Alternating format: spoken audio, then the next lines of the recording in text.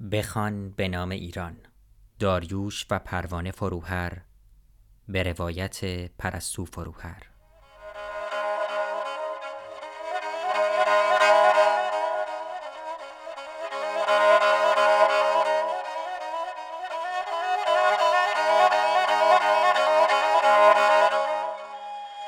فصل سوم. سرکوب. پاره نهم. آغاز سال 1367 همراه بود با افشای توافق‌های پشت پرده سردمداران حکومت برای پایان جنگ. پدر و مادرم و همراهان سیاسی آنها شرایط را با نگرانی عمیق دنبال و شکست‌های نظامی ایران در ماه‌های آخر جنگ را شک برانگیز و زمین چینی برای پذیرش آتش بس در بدترین هنگام ارزیابی می‌کردند.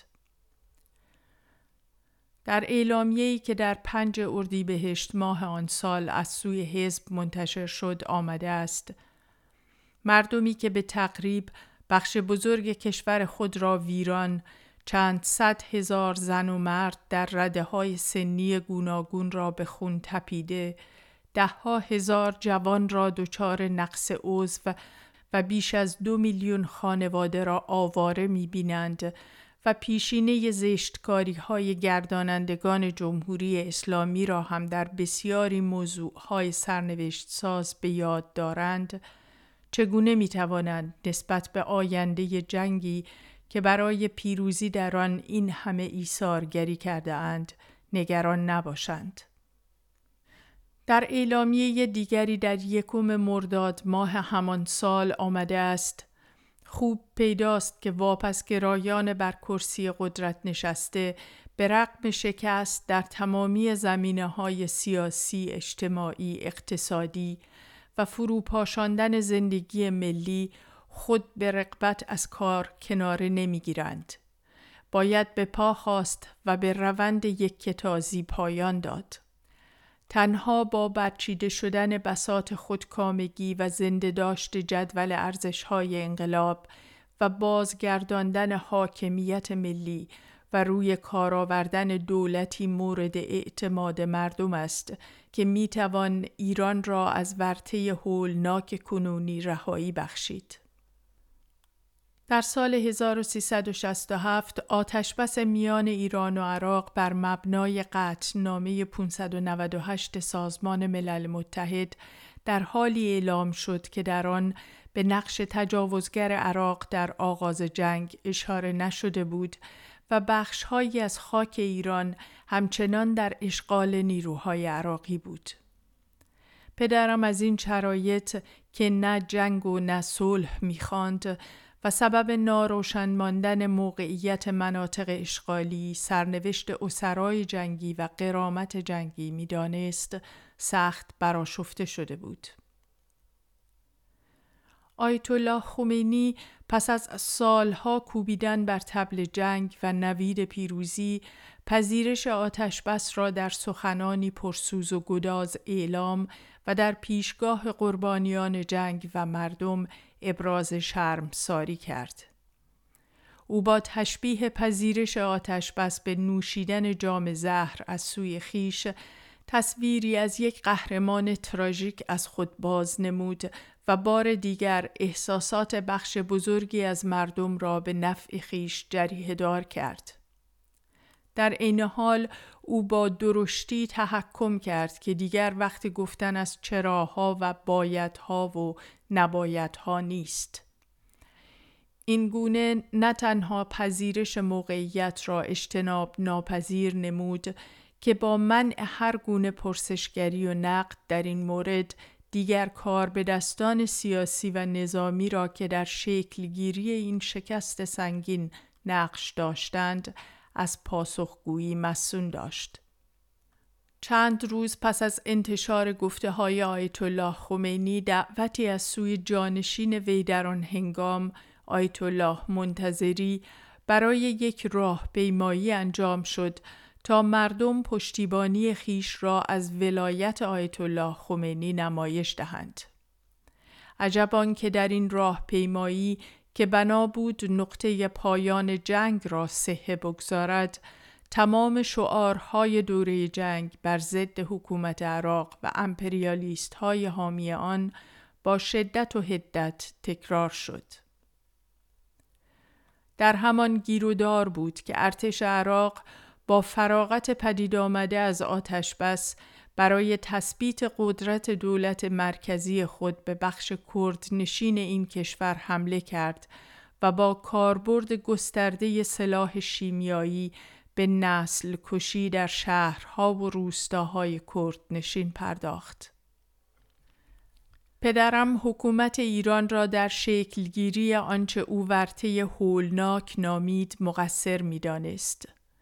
زیرا کردهای عراق در طی سالهای جنگ برای دستیابی به خواسته دیرینه‌شان که زندگی آزاد در سرزمینشان بود، در همسویی با ایران بر ضد ارتش عراق جنگیده بودند. اما با اعلام آتش بس هیچ تأمینی برای حفظ جان و امنیت آنان در نظر گرفته نشد و آنان یک بار دیگر در دام سرنوشت خویش تنها و بی‌دفاع ماندند.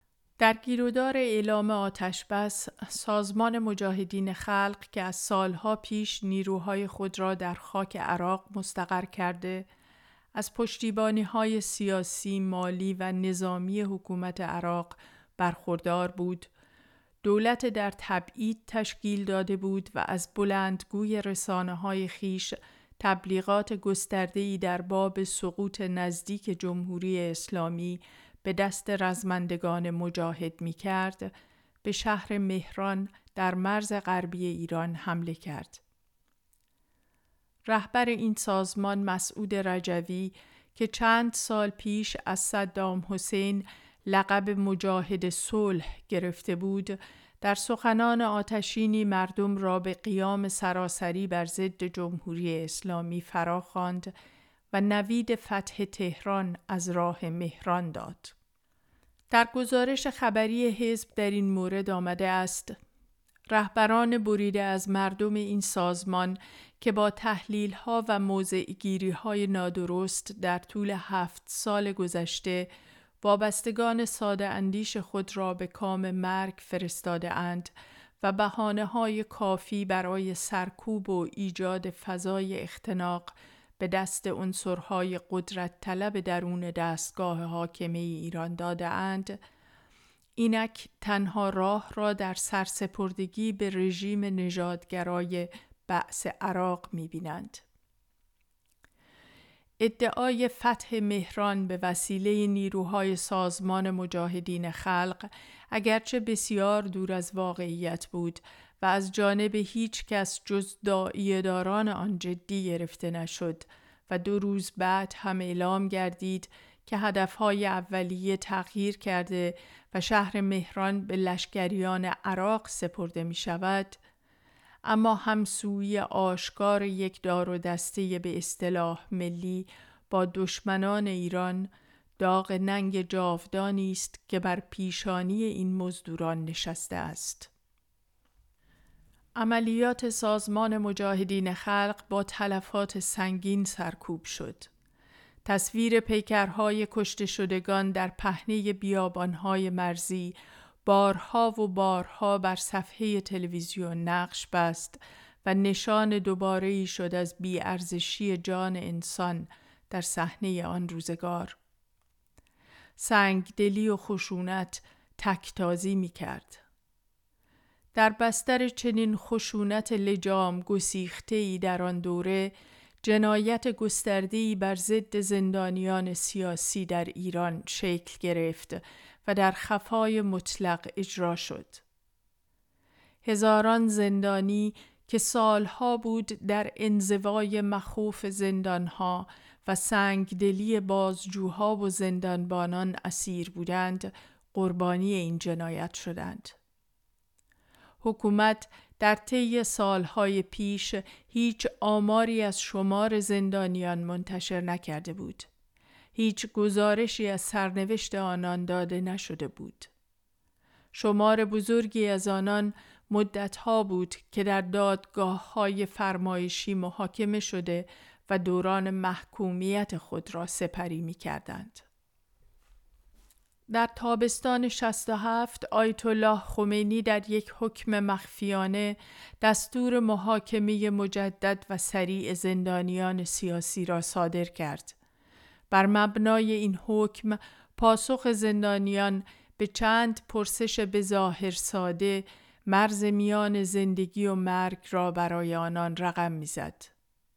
شاید حتی بسیاری از زندانیان در لحظه روبرویی با این پرسش‌ها نمی‌دانستند که جانشان در گرو پاسخشان به فرستادگان آیت الله خمینی است.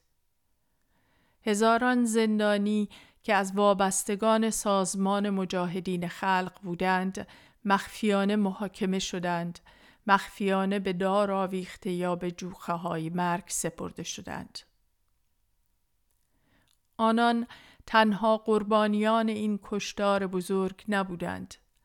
صدها تن از وابستگان گروه‌های چپ که بر باورهای خیش استوار بودند نیز به همان روال قربانی این جنایت شدند. سرنوشت جانباختگان حتی از خانواده‌هایشان مخفی شد. جسدهای آنان در گورهای دست جمعی و بینشانی در حاشیه شهرها به خاک سپرده شد که هنوز پس از سالها در انکار و متروکگی باقی مانده است.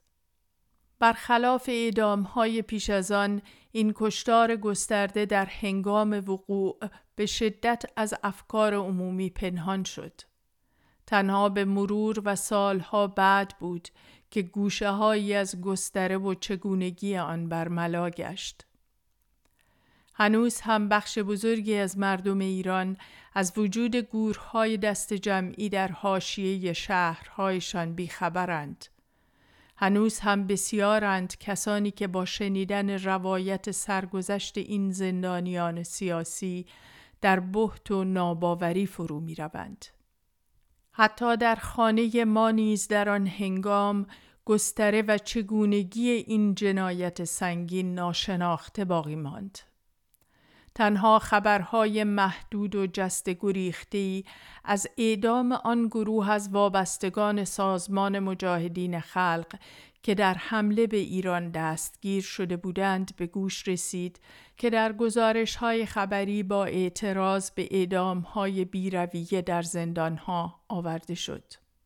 سرکوب هر گونه افشاگری و پرسشگری درباره این فاجعه بزرگ حتی در درون نظام حکومتی نیز به کار بسته و هر اعتراضی در نطفه خفه شد. در فروردین ماه سال بعد و در پی پخش خبر نامه اعتراض‌آمیز آیت الله منتظری به آیت الله خمینی و ترغیب وی به آنچه او رحمت و عطوفت نامیده بود از رادیو BBC، او مورد غضب آیت الله خمینی و دیگر سردمداران حکومت قرار گرفت. ساده‌لوح خوانده شد، از دخالت در سیاست منع شد و از مقام جانشینی رهبر عزل گردید.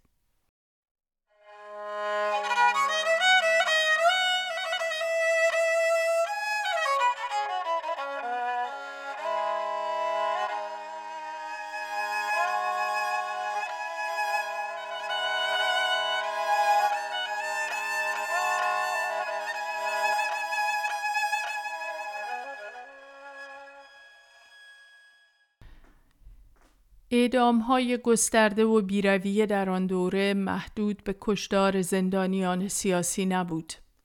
اجرای مجازات‌های شرعی از جمله اعدام بر ضد مجرمان اجتماعی به شدت گسترش یافته بود. برای نمونه در بهمن ماه سال 67 در گزارش خبرهای هفته آمده است: بامداد دوشنبه 26 دی ماه 56 تن از زندانیان که از مدتها پیش در بازداشت به سر می بردند در میدانهای شهرهای سراسر کشور به اتهام شرارت و قاچاق مواد مخدر به دار آویخته شدند و مردم با بیزاری به این نمایش آدمکشی که تنها هنر دستاندرکاران خودکامه جمهوری اسلامی است نگریستند. موج اعدام‌ها در روزهای 27 و 28 و 29 دی ماه نیز ادامه داشت و در روز 30 دی ماه دادستان کل جمهوری اسلامی موسوی خوئینی‌ها گفت معتادان در انتظار آن نباشند که دولت آنها را به عنوان یک بیمار مورد معالجه قرار دهد. ما تصمیم گرفته ایم که برای نجات جوانان کشور بدون کوچکترین ترحم آنها را به مجازات برسانیم و این کار آخرین راه حل ماست. در ادامه آمده است: بیگمان کار به دستان جمهوری اسلامی در همه زمینه‌ها از جمله مبارزه با مواد مخدر مدت هاست به خط آخر رسیدند و از آنجا که خود حاضر نیستند از کار کناره روند و ندانم کاری های آنها آسیب های جبران ناپذیری به هستی ملی کشور وارد ساخته است، موج خشم همگانی به زودی این پیام‌آوران مرگ و ویرانی را از یک کتازی باز خواهد داشت. بازخوانی شماره‌های اندکی که از گزارش‌های خبری حزب در آن دوران در امان مانده و حفظ شده است، نمایانگر امتداد اعدام‌ها در طی ماه‌ها و سال‌های بعد است. روز شماری پر از چوبه‌های دار، پر از جر ثقیل‌هایی در میدان‌ها که پیکر انسانی بر آنها آونگ می‌شد. انگار تکرار خبر اعدام است که زمان را به هم وصل می‌کند. در گزارش خبری هفته دوم آبان 69 آمده است: دیریست به گونه‌ای پیگیر روزنامه‌ها از جای جای ایران خبر اعدام شمار بسیاری از مردم، چه زن و چه مرد، چه جوان و چه پیر را به اتهام‌های گوناگون درج می‌کنند. با یک آمار برداری ساده بر پایه خبرهای روزنامه‌های وابسته به دولت، در هفته گذشته 82 تن به عنوانهای اشرار، قاچاقچی، عاملان فساد، قاتل و سارق مسلح محکوم به مرگ گردیده و در میدانهای شهرهای گوناگون به دار آویخته یا به جوخه تیرباران سپرده شدند.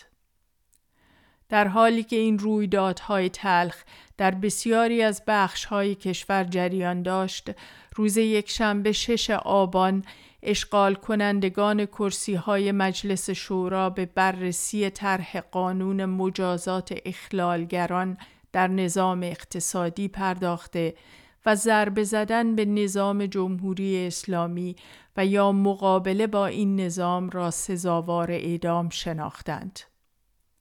در جمهوری اسلامی تار و پود دستگاه قضایی چنان با قشریگری درآمیخته که پیش پا افتاده ترین ضابطه های حقوقی نادیده گرفته می شود و از جمله ضرورت تناسب میان بزه و کیفر به کلی از یاد رفته است.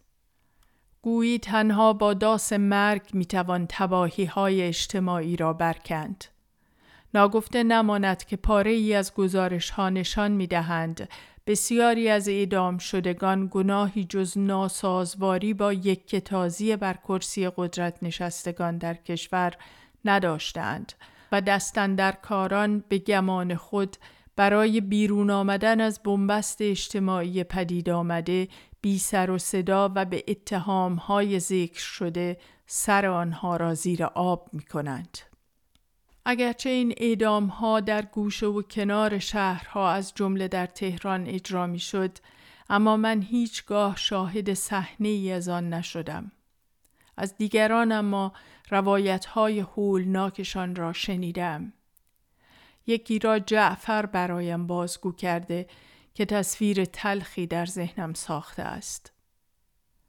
جعفر پس از سالها که همراه زندگی ما بود، از سال 55 که سرایدار دفتر کوچه تمدن و بعد قرارگاه حزب در خیابان سپند بود تا مصادره آن ساختمان در تابستان 60، به زادگاهش در نزدیکی قزوین بازگشته و در کارگاه یکی از نزدیکان پدرم مشغول به کار شده بود.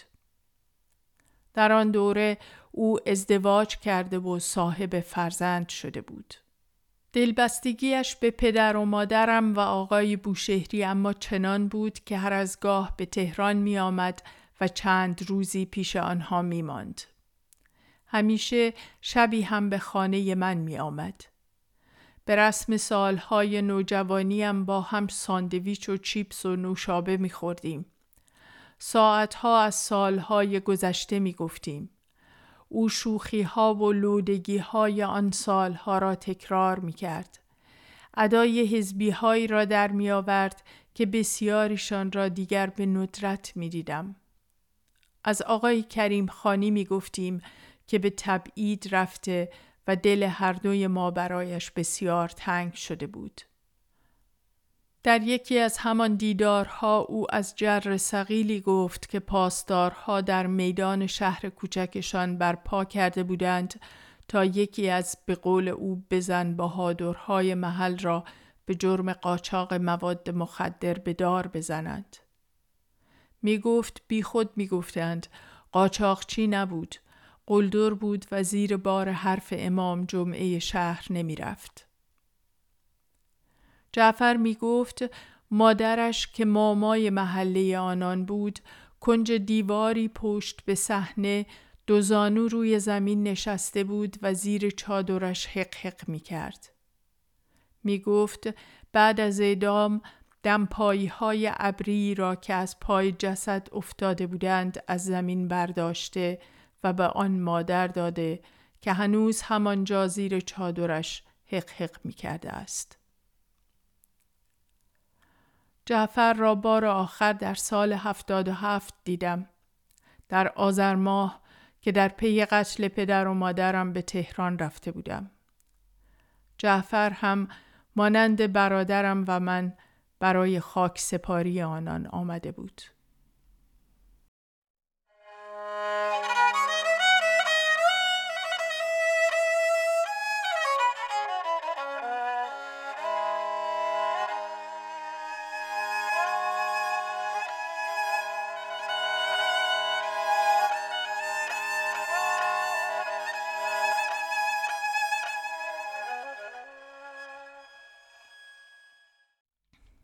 در آغاز پاییز سال 1367 پدرم برای درمان چشمهایش که دیدشان بسیار کم شده بود و امکان جراحیشان در ایران نبود به اسپانیا رفت. این سفر و درمان با پافشاری و پشتیبانی همه جانبه یکی از صمیمی‌ترین دوستان تبعیدی پدرم ممکن شد که از تنگناهای زندگی او با خبر بود. پدرم پس از جراحی برای مادرم در نامه‌ای نوشته است: پروانه جان، 7 ساعتی از باز کردن چشم من می‌گذرد و دید آن به اندازه‌ای است که خود دکتر هم ذوق زده شده بود. این نخستین نامه‌ای است که از 7 ماه پیش با خط خود می‌نویسم و غرق در سپاس خداوند بزرگ در برابر پیشرفت دانش بشری سر فرود می آورم. در همان پاییز در هفته اول آذر ماه بود که دکتر کاظم سامی، مبارز سرشناس سیاسی، دوست و همراه قدیمی پدر و مادرم، وزیر بهداری دولت انقلاب، قربانی یک جنایت سیاسی شد. او همان پزشک خوشرو و مهربانی بود که در طی سالهای زندان بحرین پدرم در آغاز دهه 50 برای درمان سردردهای مادرم غروبها به خانه ما می آمد و با صدای آرامی با من و برادرم خوشوبش می‌کرد. مرد جوانی او را در مطبش مورد حمله قرار داده و با زدن ضربه‌های دشنه به سرش او را از پا درآورده بود. با شنیدن این خبر مادرم طاقتش را یکسره از دست داده بود. اشک میریخت و بیوقفه به حکومت ناسزا میگفت. وقتی خانه را برای عیادت دکتر سامی ترک میکرد، آنقدر آشفته بود که به اصرار همراهش رفتم. طبقه اول بیمارستان ساسان مملو از جمعیت بود. لابلای مراجعان حضور تهدیدگر مأموران امنیتی را حس می کردم و نگاهم را از جمع می دزدیدم. مادرم مدتی پافشاری کرد تا سرانجام به ما اجازه ورود به بخش و اتاق بیمار را دادند. از آن اتاق تصویری مثل داغی بر حافظه‌ام حک شده است. پیکر لاغر و کوچک دکتر سامی که روی تخت افتاده بود و انگار زیر رواندازهایش گم شده بود. چشمهایش بسته بود و رنگ چهرهش پریدگی مرگ را به خود گرفته بود. جمجمه‌اش در لایه‌هایی از باند پیچیده شده و خال بزرگ روی پیشانیش زیر باندها مخفی بود. روی سینه‌اش یک قرآن باز بود. او مانند تجسم فاجعه روی تخت افتاده بود و اطرافش را حاله‌ای از بهت و سکوت دیگران گرفته بود. همسرش کنار تخت او نشسته بود و انگار دل به بدرود از او نمی سپرد. چشمهای درشت و سیاهش را به قرآن کوچکی که در دست داشت دوخته بود، بی وقف زیر لب آیه می خواند. 1 سال پس از قتل دکتر سامی به همت یاران و بستگانش یادنامه‌ای برای او منتشر شد که مادرم هم متن کوتاهی در رسای رفاقتش با او در آن نوشته است.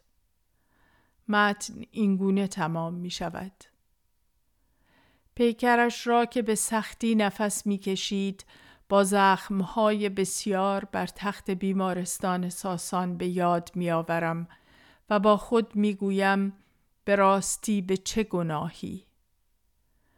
گرچه خوب پیداست آن مرگ دردناک تاوان تلخ عمری تپیدن برای مردم است.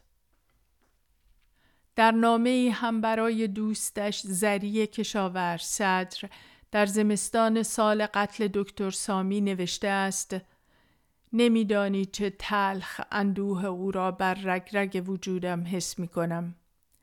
یاد پدر بزرگوار هوشنگ و آن سخنرانیش در قرارگاه جبهه ملی در خانه 143 در سال 40 که گفت: ای آزادی، خجسته آزادی.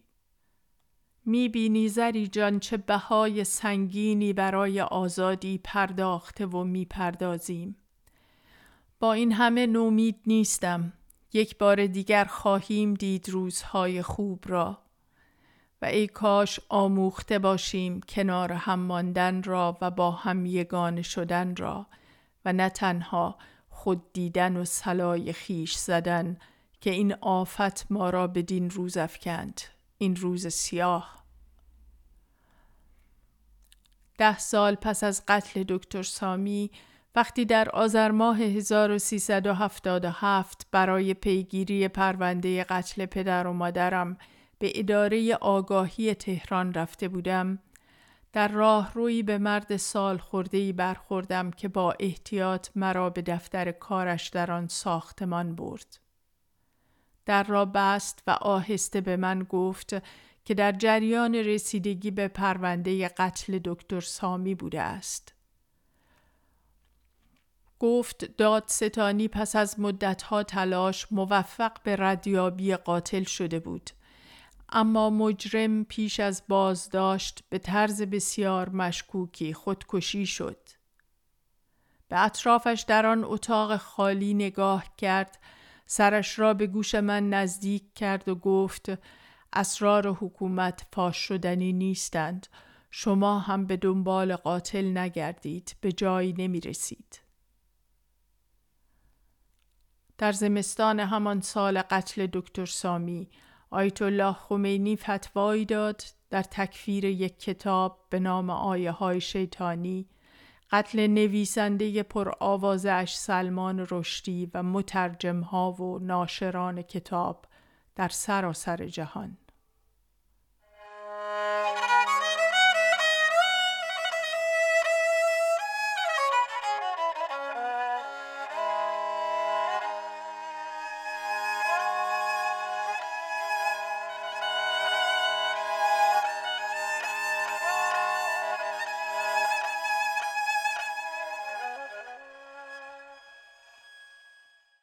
ده سال از انقلاب می گذشت. جامعه زیر بار مصیبت‌های گوناگون کمر می شکست و حکومت لایه بی‌منفذی از شعارها و روایت‌های خیش را روی پوست جامعه کشیده بود. در یکی از روزهای زمستان 1367 بود که در مینیبوس نشسته بودم، از دانشگاه به خانه باز می گشتم. ترافیک معمول غروب‌های تهران عبور و مرور خودروها را کند کرده بود و من از پشت شیشه دود گرفته کنار دستم تماشا می کردم. تصویر هر روزه آن سالها از پنجره مینیبوسی که مرا به خانه می رساند. زنان و مردانی که پیاده و سوار از کار باز می گشتند. مردمانی عبوس و خسته در محاصره رنگ‌های خاکستری و فضایی کدر. مینیبوس در ترافیک سنگین میدان فردوسی به کندی جلو می رفت که چشمم به مرد جوان و ریشویی افتاد که حزب اللهی بودن از سر و رویش می بارید. روی جدول کنار میدان نشسته و چهره در هم کشیده بود. بی‌اعتنا به اطرافش با دردی کلنجار می رفت که پیکرش را منقبض کرده بود.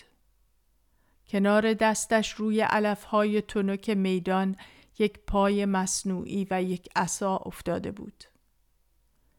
زانوی قطع شده اش را در دو دست گرفته بود و پاچه خالی شلوارش در هوا تکان می خورد. من به او خیره مانده بودم.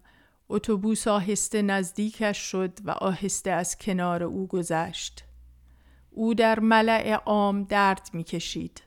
در حاشیه روزمره‌ای که از کنار او می گذشت. در مواجهه با او من بی اختیار در حس عمیقی از شرم فرو رفتم. پیوندی با او حس کردم که غافلگیرم کرده بود. دردش را انگار در زانویم میافتم. تنگنای زندگیش انگار در جانم رسوخ می کرد. آن تجربه چشم مرا به سرگذشتی گشود که از سر قهر با حکومت سالها روی از آن برگردانده بودم. این خیل عظیم قربانیان جنگ قهرمانان حکومت اسلامی بودند. ابزارهایی در حجت شعارها و تبلیغهای حکومتی. سرگذشتشان در چارچوب روایتهای حکومت و برای تثبیت حقانیت آن بازگو می شد. در تصویر ساکن معلول جنگ و شهید منجمد شده بودند. شمایلشان بر دیوارهای شهرها نقاشی می شد. تصویرهای کلیشه‌ای و انباشته از سمبول‌هایی که احساسات رقیق برمی‌انگیختند. شمع و لاله و کبوتر و تلألؤ‌های نور. این تصویرها بر زندگی مردم شهر فخر می‌فروختند. بسیاری از ما بی‌اعتنا از کنارشان می‌گذشتیم و نه تنها روی از این شمایل‌ها برمی‌گرداندیم که چشم خود را از سر قهر با حکومت بر سرنوشت قربانیان جنگ نیز می‌بستیم. عمر آن اتفاق که چشمهای مرا به درد آن جوان حزب اللهی گشود کوتاه بود، به کوتاهی گذر از کنار او. اما خط دنباله‌داری از حضورش در ذهن من کشید. بارها به یادش آوردم و هر بار خود را شرمسار یافتم. آن روز و هر بار که از آن پس به یادش آوردم، پدرم را نیز با قدردانی به یاد آوردم. او را که در تمام آن سالها هیچگاه چشم بر این جوانان نبسته بود. دشواری سرنوشت آنان را دریافته و باز گفته بود. قدر ایثارشان را دانسته بود. پدرم برای نامیدن آنان واژه زیبایی یافته بود. تناسیب دیدگان.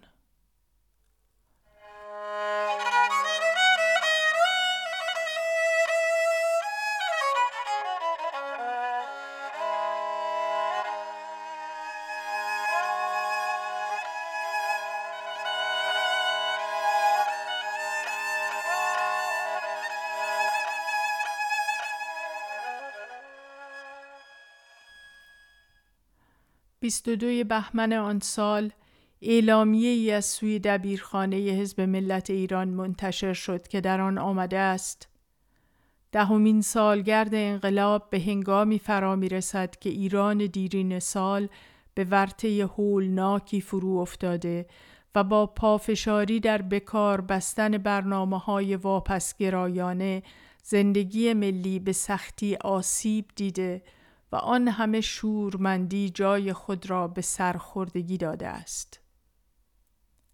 اینک دست فراخ انحصارگران برای سرکوب روانشناسی اضطراب بر جامعه چیره نموده و غریو چندشاور مرگ فضای ایران را پر کرده است.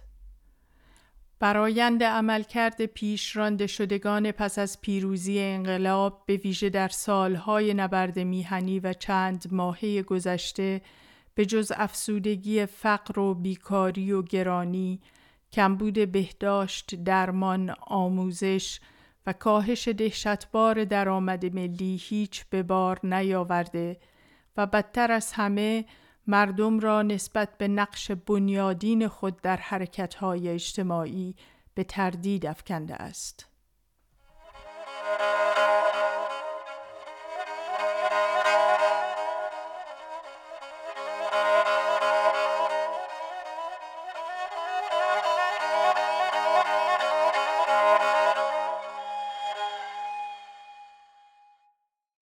آنچه شنیدید پاره‌ای از کتاب بخوان به نام ایران نوشته و با صدای پرستو فروهر بود که به همت نشر آسو شنیداری شده است.